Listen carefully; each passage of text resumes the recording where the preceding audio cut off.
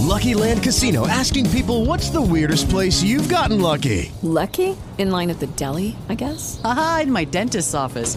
More than once, actually. Do I have to say? Yes, you do. In the car before my kids' PTA meeting. Really? Yes. Excuse me, what's the weirdest place you've gotten lucky? I never win and tell. Well, there you have it. You can get lucky anywhere, playing at LuckyLandSlots.com. Play for free right now. Are you feeling lucky? No purchase necessary. Void where prohibited by law. 18 plus. Terms and conditions apply. See website for details. With the Lucky Land Slots, you can get lucky just about anywhere. This is your captain speaking. We've got clear runway and the weather's fine, but we're just going to circle up here a while and get lucky. No, nothing like that. It's just these cash prizes add up quick. So I suggest you sit back, keep your tray table upright, and start getting lucky. Play for free at LuckyLandSlots.com. Are you feeling lucky? No purchase necessary. Void where prohibited by law. 18 plus terms and conditions apply. See website for details. Welcome, everyone, to today's episode of The Lindsay Elmore Show. SIBO, or small intestinal bacterial overgrowth, is a medical condition caused by an overgrowth of bacteria in the small intestines. Now, I know that sounds simplistic, but this simple shift of bacteria to the wrong area of the intestines can cause wide-ranging digestive symptoms like gas, bloating, constipation, diarrhea, and pain, and is believed to be one of the primary root causes in at least 60 to 70% of diagnosed irritable bowel syndrome cases. Millions of people all around the world have this condition, whether they know it or not. The causes of SIBO are layered, complex, and the condition itself is hard to treat without expert knowledge and a customized plan. My guest today is Shivan Sarna. She herself overcame a diagnosis of irritable bowel syndrome caused by SIBO. And we're talking all about the causes, how to treat it, how to eat with SIBO, and how to know when it is time to simply take the antibiotics and move on. Let's get to the show. Welcome to The Lindsay Elmore Show, a podcast for people who deserve to be healthy, with honest, open, and enlightening conversations with doctors, thought leaders, creatives, and spiritual gurus. You'll walk away with simple and tangible tips and tricks that allow you to live your healthiest life so you can pursue your dreams, overcome obstacles, and leave your mark. Shivan Sarna is the author of Healing SIBO, a TV host and the creator of the SIBO SOS Summit, the Digestion SOS documentary series, the Gut and Microbiome Rescue Summit, the Lymphatic Rescue Summit, and Chronic Condition Research, a 401c3 nonprofit foundation to further research in underfunded medical conditions. After a lifetime of struggles with health conditions, Shivan made it her mission to demystify her own health struggles and to share that information with others who were struggling. Her special skill is finding and connecting with leading expert doctors and connecting those experts with the people who need their help. Her personal mantra is SOS, Save Ourselves. And that's what she has done to help thousands of people discover how they can heal themselves from within. She authored a book called Healing SIBO to help others understand, treat, and manage IBS, SIBO, and other digestive disorders. It also comes with recipes that can help you to heal small intestinal bacterial overgrowth. Shivan Sarna, welcome to the Lindsay Elmore Show. Well, thank you so much. Very happy to be here. I think that small intestinal bacterial overgrowth is one of those things that a lot of people probably have and don't even know it. We know that at least 62 million Americans each year are diagnosed with some kind of digestive disorder, and 10 to 15% of people have some kind of irritable bowel, kind of diarrhea and gas and just blah. And only 5% of people who have these symptoms have been diagnosed with any kind of problem in their bacteria. And so start us at the very, very basics, because a lot of medical institutions, they say, oh, dysbiosis, it's not a thing. It doesn't matter what kind of bacteria you have in your gut. So what is, we've done a lot about the microbiome, but give us a crash course, like how does the microbiome kind of get out of whack? What is dysbiosis, and how does it affect our entire body? So I'm honored to be here. I love talking about SIBO. You have an amazing audience. Thank you for having me. So SIBO stands for small intestine bacterial overgrowth, and it is the #1 underlying cause of IBS. And, I was diagnosed with IBS and was given an antidepressant, told to run 3 miles. Literally, that's what the GI doctor said. Fortunately, through a series of basically answered prayers, divine intervention, and a lot of Dr. Google and a lot of hard work, I found out that there was actually a thing called SIBO, and that my IBS actually could have an underlying cause that could be treated. So that's a lot of what my messaging is that there are a ton of underlying causes, which I'll talk about briefly, so everyone can kind of go down those rabbit holes. But a lot of times you're just told, eat a low FODMAP diet, see you, love you, bye. And then you're limiting that microbiome that you were just talking about, because if you're wondering what a low FODMAP diet is, it is, just to oversimplify it, it's a type of series of carbohydrates that tend to cause symptoms when you consume them, like, believe it or not, apple, garlic, a lot of them are really good for you. But if you have IBS, then they can cause symptoms. And diet, you think, oh, I have this dysbiotic, this out of balance microbiome. My diet is going to cure it. When it comes to SIBO, because it's an overgrowth of bacteria in the small intestine and actually has to do with the way that the sweeping motion of the MMC, or migrating motor complex, works, it's not just about like an imbalance of the microbiome. There's a lot more to it that would way oversimplify it. So what you want to do is eat a low fermentable load style of food, meaning low FODMAP but more. And you want to get off of that as soon as possible so you can expand your microbiome by feeding it all kinds of diversity. But the way that SIBO works is that if you think about your small intestine as being almost sterile by comparison to the large intestine, that in the small intestine, that's where you're absorbing your nutrients. The large intestine, that's all your excrement, your poo, whatever. And so when the bacteria hangs out for too long in the small intestine, it becomes like a microbrewery and it overgrows. It's not a typical infection, which I think is a terminology some people use, like, oh, SIBO's an infection. Not really. It's an overgrowth. And when that overgrowth is there, it leads to all kinds of things: malnutrition, weight gain, weight loss, constipation, diarrhea, bloating, alternating constipation and diarrhea, as well as rosacea, restless leg syndrome. I've talked to specialists who have even connected it clinically through observation to infertility. I mean, vast connections. About 1 billion people on the planet, estimate, are impacted by this. And IBS is the most expensive gastroenterology condition because of how uncomfortable people are and how much work they miss. Of course, that was when we were all in corporate America at the office, so things might be changing there. But, so that's basically SIBO in a nutshell. The #1 underlying cause of SIBO is food poisoning, but you can have it from adhesions, from opioid use, from anything, including endometriosis, that could possibly move the tissue of the small intestine.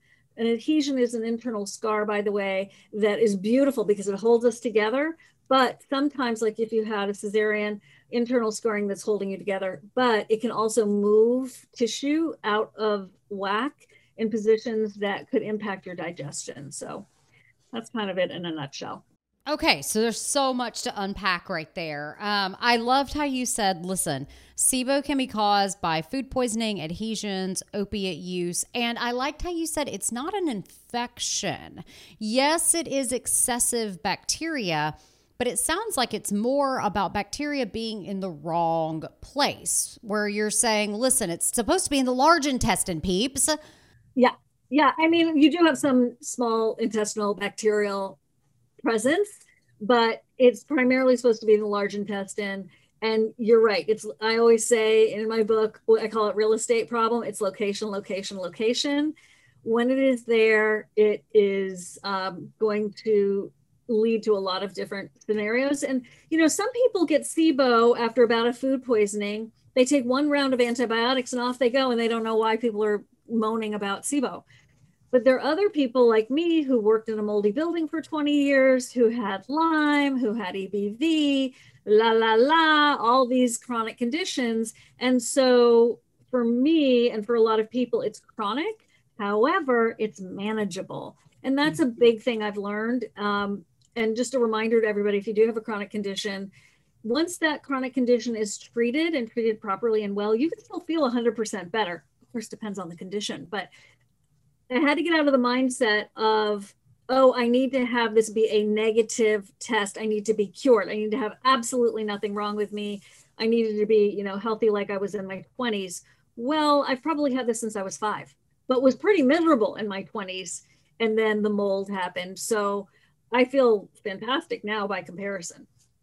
Right. I mean, it is amazing because I think one of the things that's so frustrating about the diagnosis of IBS is it's a diagnosis of exclusion. It's like you don't really have anything wrong with you other than chronic rosacea and gas and indigestion and joint pain and nutrient deficiencies and this and that, but nobody can pin down why. It doesn't fit into that name it, blame it, tame it kind of scenario that we see so often. Now, I want to go back to the low FODMAP diet, because that is not something that we have talked about much on the show. And so talk to us, what does FODMAP mean? What are some high FODMAP foods and what do we eat instead? Okay, so FODMAP, so the whole term FODMAP has come out of Monash University in Australia, where they have really done a lot of incredible breakthrough work on the diet and IBS and how the diet can control your symptoms. And for some people, that's fantastic and that is enough. Some high FODMAP foods, and they FODMAP. FODMAP foods stand for a variety of different carbohydrates, and I'm not going to whip them off the tip of my tongue because it would be ugly. Well, you've already named some of the most important ones, fruits and alliums and... Yeah, I can name the foods for sure. Like one other thing about that is it has to do also with portion. So I can have half of an avocado and not have a problem. If I eat like a big wad of beautiful, guacamole, and it's like the equivalent of a whole avocado, I will get symptoms. So a lot of it is about symptom management through portion control. Some people can have a slice of apple, no problem. But other people are like, I can't even have a tiny nibble of apple and it'll set me off. Dr. Alison Seebecker in the States here, she created the SIBO specific food guide, which is what I go off of. And it's kind of a combination of GAPS diet, specific carbohydrate diet, a whole bunch of diets that have been known to help with reducing triggers and reducing symptoms. So for this person with SIBO or IBS, so here's the thing. If you have IBS and you don't know anything about SIBO, you may think you're stuck on this diet for the rest of your life. And there are great dietitians out there talking about different recipes and what to do at Thanksgiving and, how to get as much low FODMAP diet in you as possible. But I want to go beyond that. And I want to find out why I had the condition to begin with. And then the good news is there isn't a limitation there. It's not just, oh, well, you just have to eat the special way for the rest of your life. Actually, if you find out your underlying cause, chances are we can treat you with 3 major treatments: antibiotics, antimicrobials or the elemental diet. But if you've ever eaten a food and were triggered and you were like, oh my gosh, like I just ate that Italian food and I love the garlic bread, but oh my gosh, it's hurting me. That may be something you can't handle because of what happened with the fermentation of that carbohydrate. So what are some of your absolute, let me take one step back because I like what you just said about if we can identify what's really going on. There are 3 primary approaches. And I know many of our listeners are like, oh, she said antibiotics. But why do you think antibiotics are so important? And why is it that a lot of people can just take one course of antibiotics, get rid of the bacterial overgrowth, and move on and be fine for the rest of their lives? So I'm going to start with the shocked. She said antibiotics. So first of all, let's just take a breath. Antibiotics, obviously, can save your life. So they are not the evil empire. Is there an overuse of antibiotics in the world today? Heck yeah, absolutely. There's no doubt about it. But in this particular case, with those 2 polarizing opposite, concepts of, well, what could I use an antibiotic for? There is an antibiotic that I know you know about called Xifaxan. Rifaximin is also what you'll hear about, and same drug. And it is what they actually give to people who have traveler's diarrhea. It stays in the small intestine. And this was from Dr. Mark Pimentel from Cedars-Sinai. He's the one who was like, let's look at rifaximin for this condition. And he's really, I think, the one who's going to find the long-term cure for this too. Thank goodness he's working on it actively. But rifaximin stays in the small intestine, so it does not nuke your entire microbiome. It's a fascinating drug, and it's a very different antibiotic. So, yes. Right? So they even sometimes use it to treat C. diff, which can be caused by antibiotics. It's a fascinating drug. You can research more about it, but the fact is that there's 3 types of gases that the bacteria overgrowing in your small intestine can create. One is methane, one is hydrogen, and one is hydrogen sulfide. And the antibiotic approach for the hydrogen is rifaximin for 2 weeks. I'll tell you the caveat there. And then for methane, it's rifaximin often combined with neomycin. Now, neomycin is a systemic. It is going to probably nuke your microbiome to a certain extent. But if you're really trying to get that bacterial load down in the small intestine, and it's methane producers, and those are the more difficult ones to treat. You have to weigh what's going to work for you and your pros and cons there. And then hydrogen sulfide is more difficult to treat. It's an emerging set of treatments. They are using bismuth subnitrate to help with that. And Dr. Pimentel, the last time I spoke with him, he was like, you know what, do that swig of Pepto-Bismol with your antibiotics.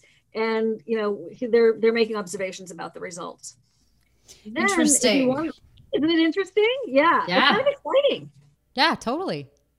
And this is another, so if you want to get rifaximin, you either the company that makes it has coupons. It can be very expensive, but you can also get it from Canada.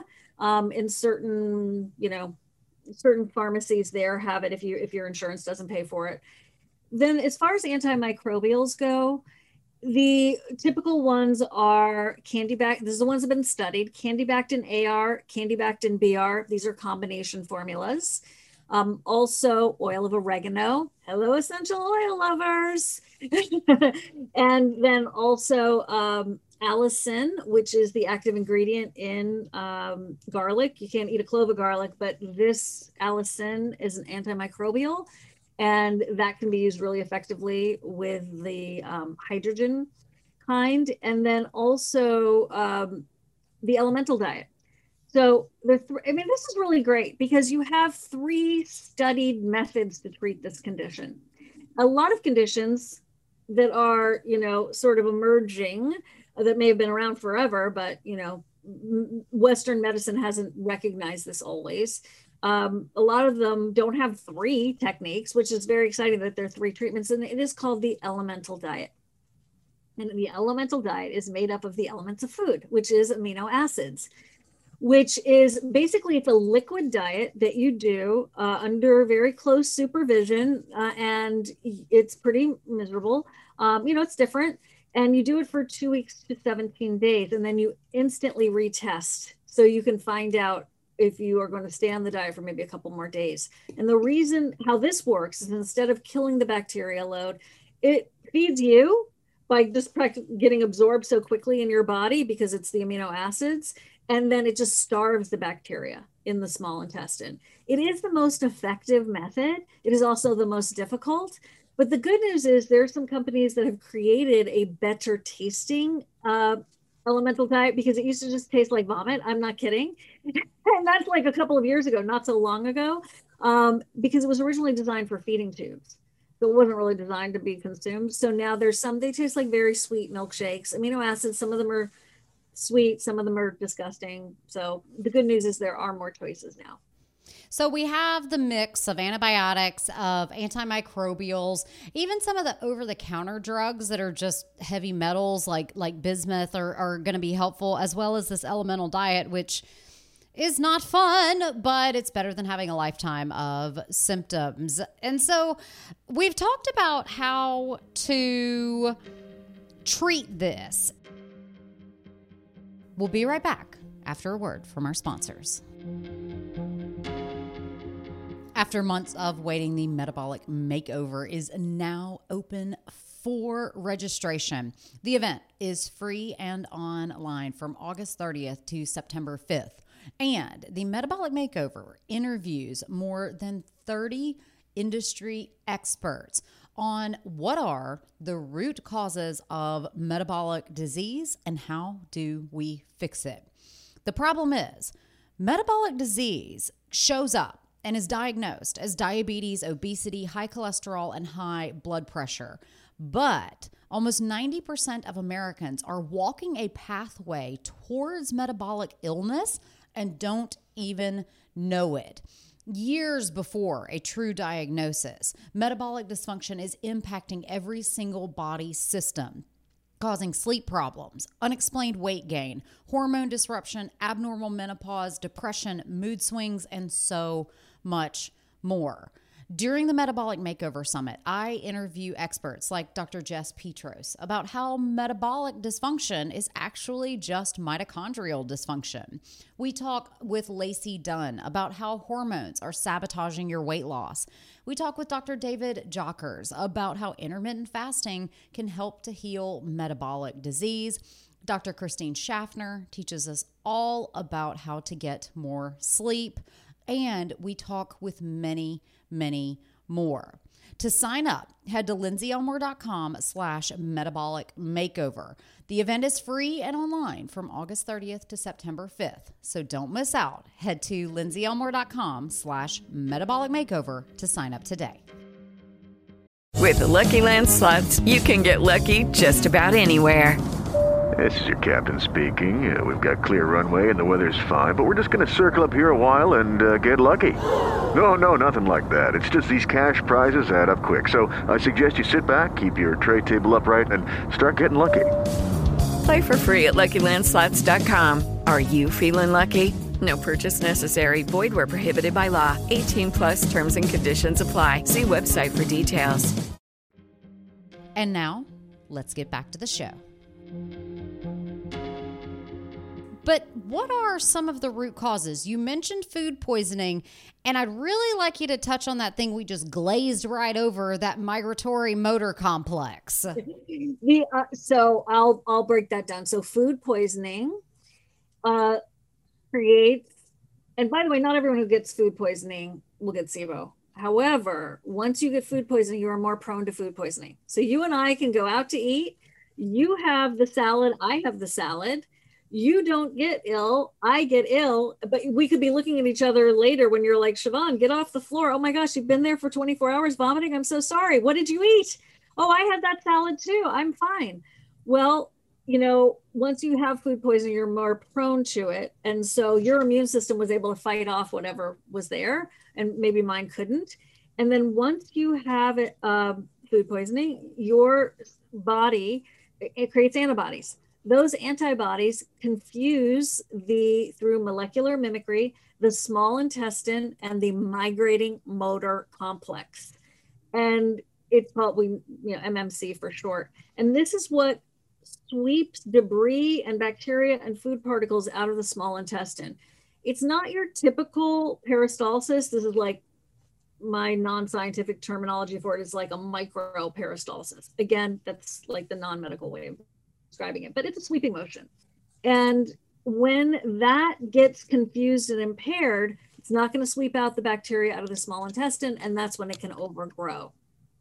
So that's the MMC. But the MMC can be impaired from those other things I was talking about, like endometriosis tissue pulling the small intestine out of place a little bit, scars. Your MMC actually might be okay, but the track that it's on of the small intestine might be displaced in a way, like Ehlers-Danlos, the collagen disorder, where people can have that sagging of organs that also can lead to SIBO for the same type of.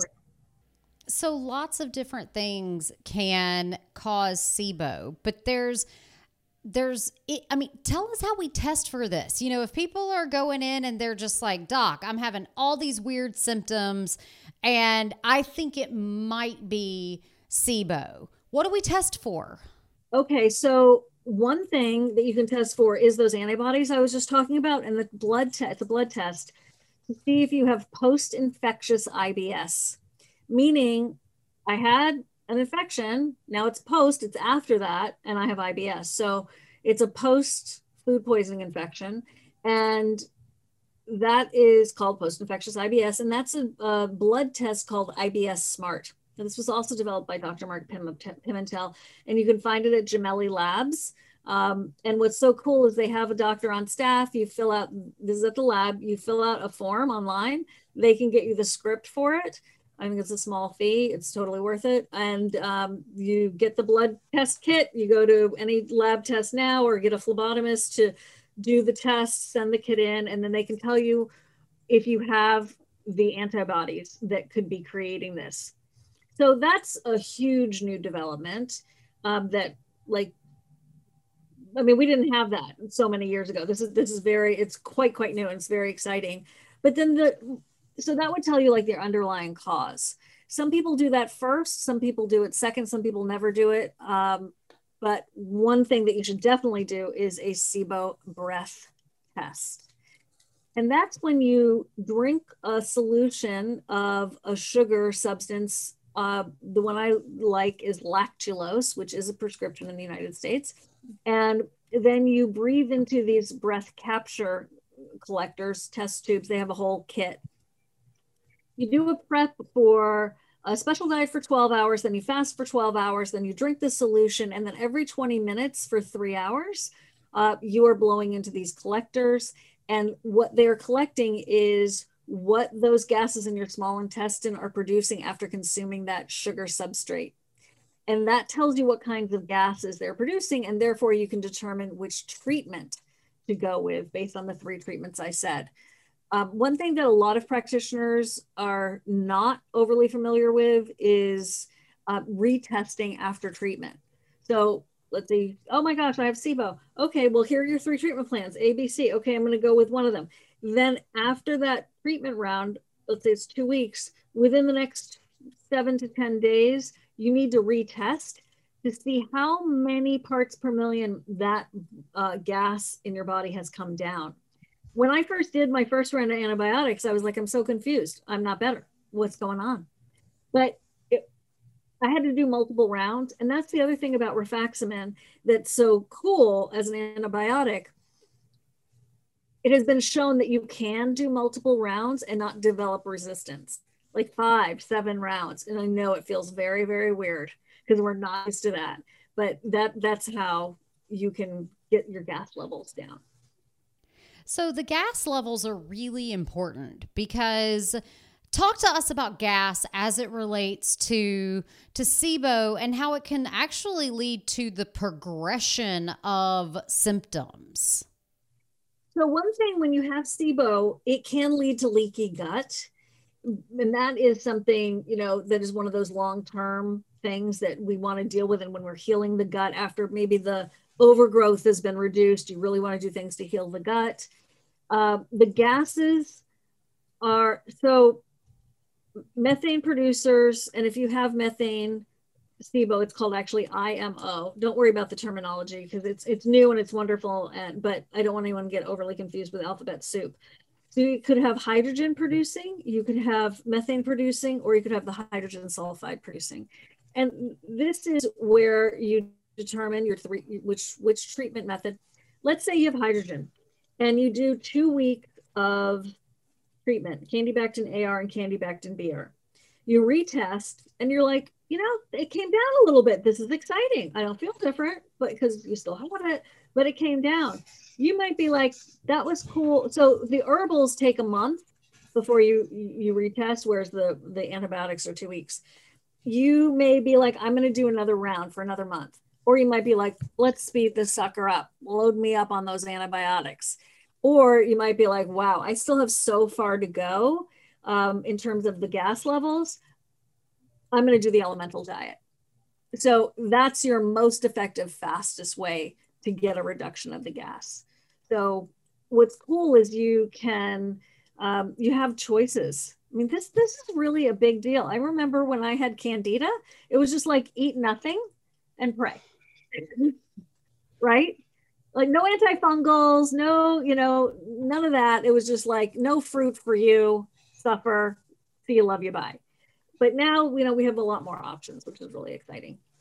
Who are the people that are most predisposed to get SIBO in the first place? You keep talking about how, you and I could eat the same salad and you get super sick. And I'm just like, hey, that sucks for you.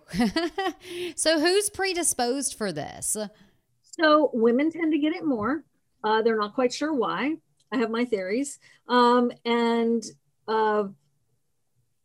Combat soldiers overseas tend to get it a lot from the food that they're eating there. There's controversy about whether stress causes it or contributes to it.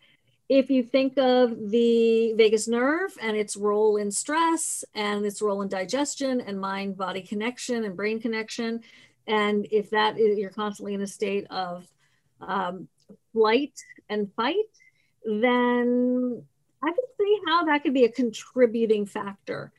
PPIs are known to be a contributing factor.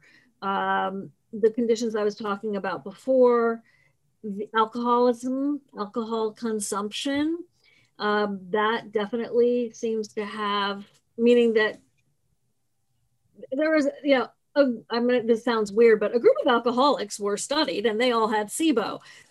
Like how much they drank, I don't know exactly, but think about it. If you are doing, this is my example about, let's say you have surgery, a deep surgery where you're on deep anesthesia, then you're on pain meds. They tend to constipate you. And you're like, oh, my knee healed from the surgery, but like, I'm not the same with my gut afterwards. It could have been because your migrating motor complex was impaired and you then were slowing the digestion down and the sweeping down even more. And there was an overgrowth of bacteria. There was bacteria in your small intestine and overgrew. So what I do, not that I have surgery that often, but I always make sure I take a prokinetic, which we really need to touch on here, after any of those scenarios. I personally take one every night anyway, because my underlying cause is the antibodies from food poisoning. So a prokinetic, think about the word pro, kinetic motion. A natural one is ginger, and there's Modal Pro, which is another natural combo, like you can get, full script and at these dispensaries that are like have the supplements. Then there's also Resilor, which is Canadian for wait, I always say it wrong. Resilor in this country is known as Motegrity. I only speak in generics. And so I'm sitting here like, when is she going to get to Cisapride and metoclopramide? So these are things that help to move the migrating motor complex. So that's what I always want to make sure people are aware of, because you may get treated, and what would suck is if you didn't do a prokinetic afterwards, because that's what helps to prevent relapse depending on your underlying cause. You always want to, it's really good to follow up treatment with a prokinetic. I'll probably be on with for the rest of my life, and I'm fine with it. And so the prokinetic drugs, they work more in the upper part of the intestines. I've been asked a lot of times, like, can I use basically laxatives? Can I use stimulant laxatives? So what is the difference between the laxative action versus these prokinetic agents? That is such a very good question. Okay, so a prokinetic is not going to necessarily cause a bowel movement. So it doesn't always have, it's not for everybody to have a laxative effect. Now, the obnoxious part of this is, how can you tell if the prokinetic is working? Well, if your SIBO relapses. So this is a very clunky part of the treatment algorithm, because, you know, like, you don't even want to find out, like, you don't even want to like go there, like, oh, do I have it again? So that's why doing this prokinetic is so important after treatment. I've heard a lot of people say they take prokinetics and they do go to the bathroom. I've also heard people say, I'm doing a prokinetic, I notice no difference. I just know that I don't have SIBO anymore, so I'm sticking with it. So I mean, it's not a laxative, but it can move things along for some people where they would have a laxative effect. Yes. And so it is a completely different thing. And so there's also not that risk of nutrient depletion that comes with the laxative effect as well. I think one of the things that may be really difficult for our listeners is they're sitting at home, they've got gas, they've got bloating, they're maybe having diarrhea, they're not really enjoying their food because ultimately it leads to trips to the bathroom. And as we mentioned earlier, a ton of people in the Western medical establishment don't even think that SIBO is a thing. So if people are out there doing, as I always instruct them to do, take ownership of your own health. You have autonomy and you have agency over your own health and wellness. And how do you encourage people to talk to their physician? And when do you encourage people to perhaps move on and just go like, bud, if you're a dead end, I'm going to somebody who's not? That is a great set of questions. Well, first of all, totally agree with you. You have to be your own advocate and follow your intuition. And it's a pain. And you just, you know, my whole platform, SIBO SOS. And it used to be in my initial phases, it was like, oh my gosh, someone come to help me. But SOS has come to mean like save ourselves, because you have to these days. And that's both with your physician and your, I call it the committee of your healers, but also in your own life and your own diet and your lifestyle. But there is more and more research, legit, amazing, phenomenal institutional research about SIBO. Leading the way, Dr. Mark Pimentel, international studies. I mean, there's a ton of it now. Go to PubMed. I, cranked out some studies when I walked into the gastroenterologist's office the second time, different doctor, because I just want to make sure we were really literally on the same page. And, he looked at it and he said, oh, thank you. They didn't teach us this in medical school. And he had some familiarity with it, but he's like, oh yeah, this is really helpful. So, I mean, that's what you want. You want someone with an open attitude who is wanting to be curious with you. And then if you do come across a scenario where you feel like it's not a fit, it's not a working way forward, you have every right to leave a practice. I don't even want to say fire your doctor, but you just leave that practice and just get your records anonymously transferred to the other practice. And there's a lot of telemedicine going on as well that can really move you forward. 1 hour with a SIBO specialist can be worth years with someone who doesn't know what they're doing. Absolutely. Absolutely. So what have been, you have struggled with, you had IBS, you've had SIBO, you've mentioned that you're probably going to be on a prokinetic agent for life. What have been some of the other most transformational interventions for you or the clients that you mentor? So I would say what other transformational things? Definitely getting the diet an awareness of like I can't eat garlic and I'm okay with it. I do a workaround. Saute your garlic in the oil, then use that oil as like a garlic infused oil.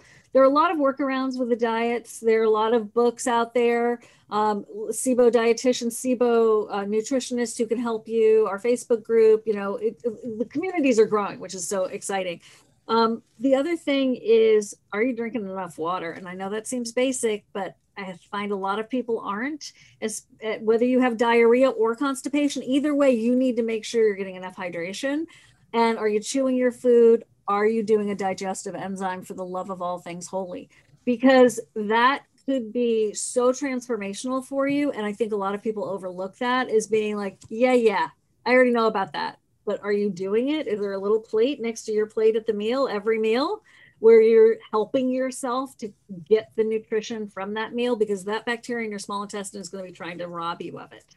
So are you a bigger fan of more of the carbohydrate, like the amylases and the lactases and the protein, I guess, is a lactase, or are you more in fan of like the pancreatic enzymes where you're getting the fats broken down? We've talked a lot about carbs. Should we really be focused on a digestive enzyme that's focusing on digesting carbs?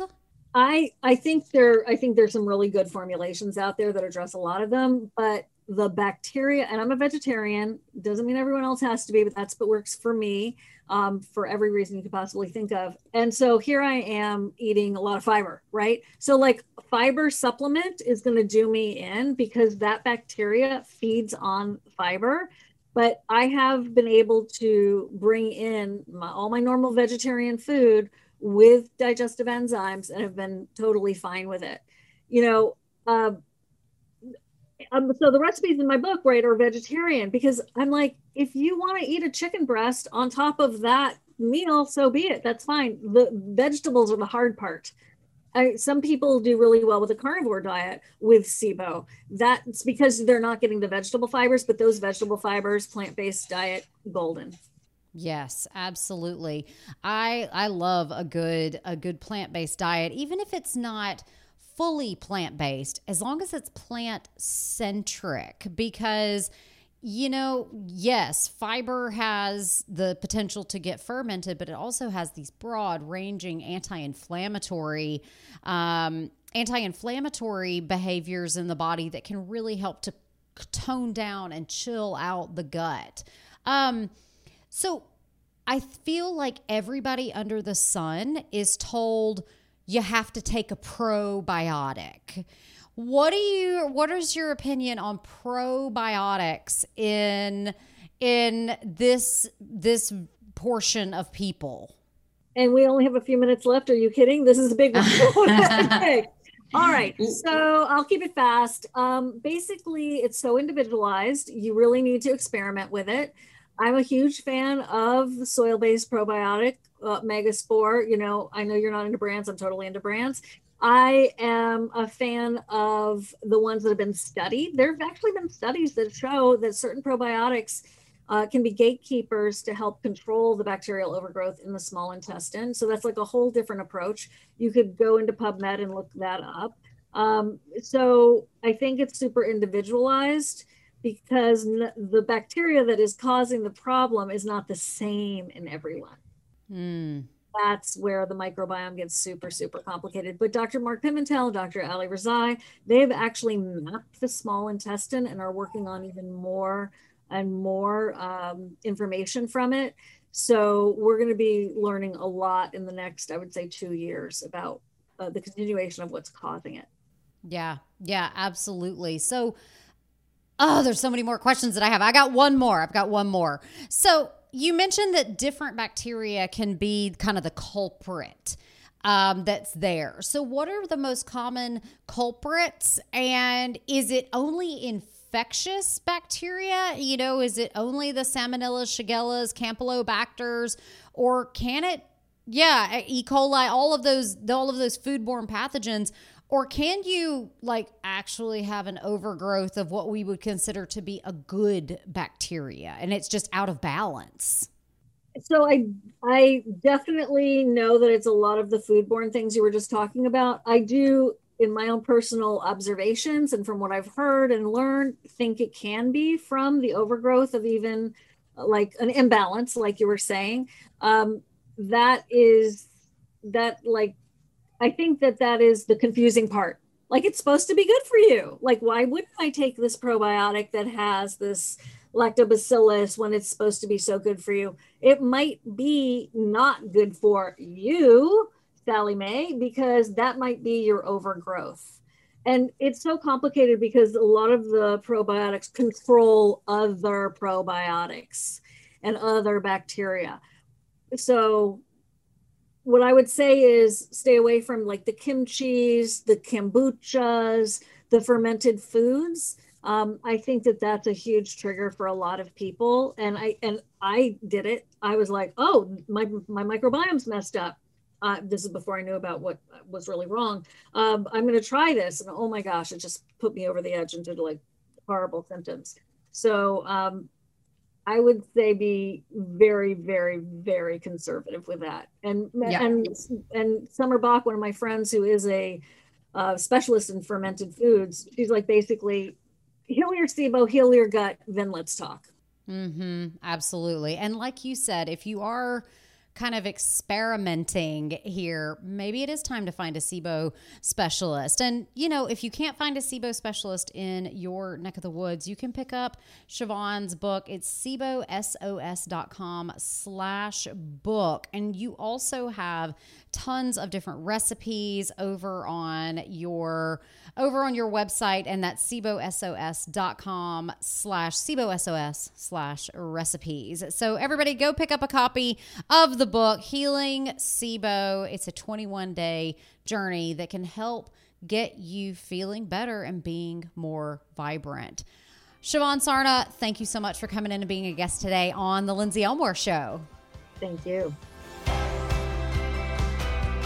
Throughout the month of August, we are taking a bit of a summer break, but don't you worry. There are plenty of episodes of The Lindsay Elmore Show that you can binge. Listening to podcasts is a great way to engage your brain, and we have multiple episodes about how we can more effectively train and support our brain health. Head back in the archives and listen to episode 114 by Dr. Michael Merzenich on how we can keep our brain young even as we age. Then check out episode 98 with Dr. Patrick Porter about how brainwave training improves our overall health. You can also check out episode 94 about how we can boost our brains using essential oils. Head back in the archive, listen to an episode, and while you're on your favorite podcast platform, please leave us a rating, leave us a review, subscribe to the show, and share it with a friend. Everyone deserves to be healthy, and this is a show specifically for them. The Lindsay Elmore Show is written and produced by me, Lindsay Elmore. Show segments are produced by Sue Procco and Derek Lugo. Sound design and editing is by Jive Media. Support The Lindsay Elmore Show by heading to lindsayelmore.com/podcast. Your contribution, no matter how big or how small, helps us to bring the best guests to the interview chair. Thank you so much for listening. Subscribe, rate, and review the show on Apple Podcasts. Share this and all of your favorite episodes with a friend and on social media. Be sure to tag @Lindsay Elmore Show and help us bring the pod to more people.